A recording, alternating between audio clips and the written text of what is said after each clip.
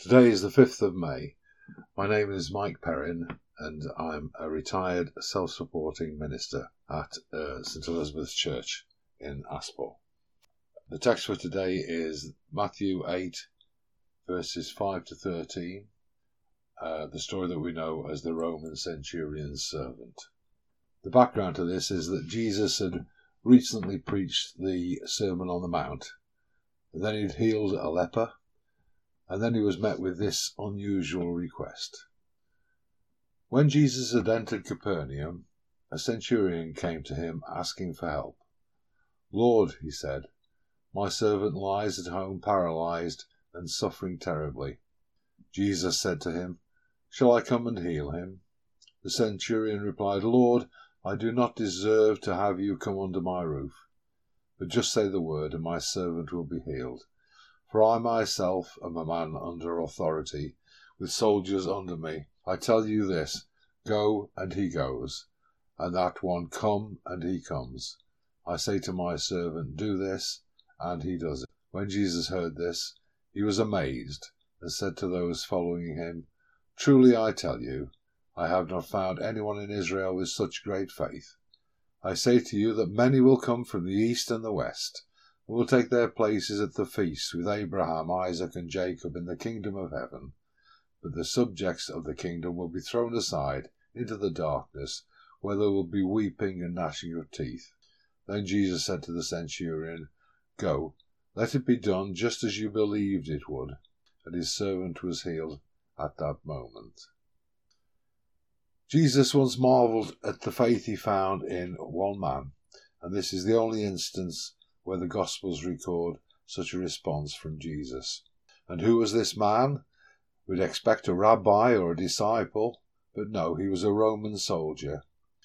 Jesus had just walked down from the mountain outside Capernaum, having preached on the importance of loving one's enemies, when he was met by some Jewish elders who said that there was a Roman centurion there whose servant was so sick that he was expected to die shortly. The centurion had asked these elders to go to Jesus to see if Jesus might help. They brought this request to Jesus because they had found the centurion to be a friend. "He is worthy to have you do this for him, for he loves our nation, and he is the one who built us our synagogue." Interestingly, the centurion greets Jesus very respectfully. He could have said, "Hey you, teacher, heal my servant, and I mean do it now." He could have ordered, threatened, or bullied Jesus, but he didn't. He approached Jesus respectfully. He called Jesus Lord or Sir, remarkable given that Jesus was a Jew. And when he reported his servant's condition, "My servant is at home, sick of the palsy," Jesus said, "I'll come to your house and heal him." And this was a remarkable thing to offer, as Jews were forbidden to enter the house of anyone who was not a Jew. But Jesus is prepared to enter the home of a Gentile to perform an act of mercy. He could have healed remotely, as he did for the son of a nobleman at Capernaum in John 4, and as he did for the daughter of the Syrophoenician woman in Mark 7. But he chooses to enter the alien world of the occupying Romans to show his love is for all people. "I'll come and heal him."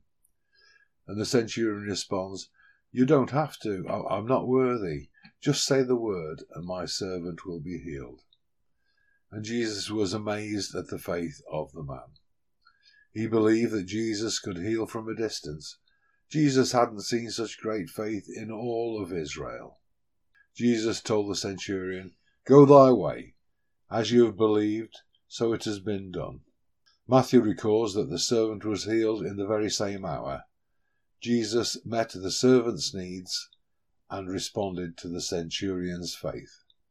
The centurion came in faith, Jesus honoured that faith, and the centurion went his way, receiving the promise. So what does this tell us about the centurion's character? What can we learn from this? Well, I think first of all it shows that he was a man of humility, approaching Jesus as he did through the Jewish elders. I think it shows too that he is compassionate. He's a soldier with a heart, a caring person who is concerned for his servant. Although the servant's a slave, he doesn't treat him as one.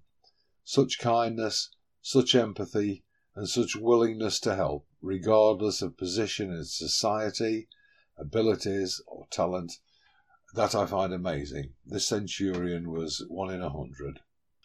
It shows too that as a man of authority, he recognised the authority of Jesus.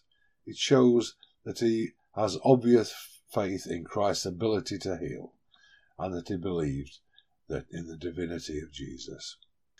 Lord, may we have the same kind of faith that he had. And what does this passage tell us about Jesus?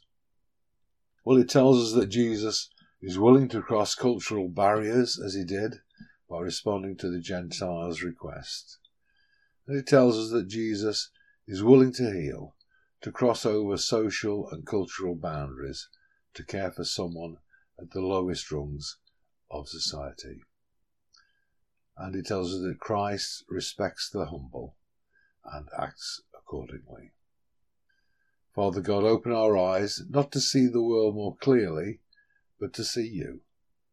Open our eyes to see you working around us and in us. Nothing in this world happens by accident. You order the days of our lives.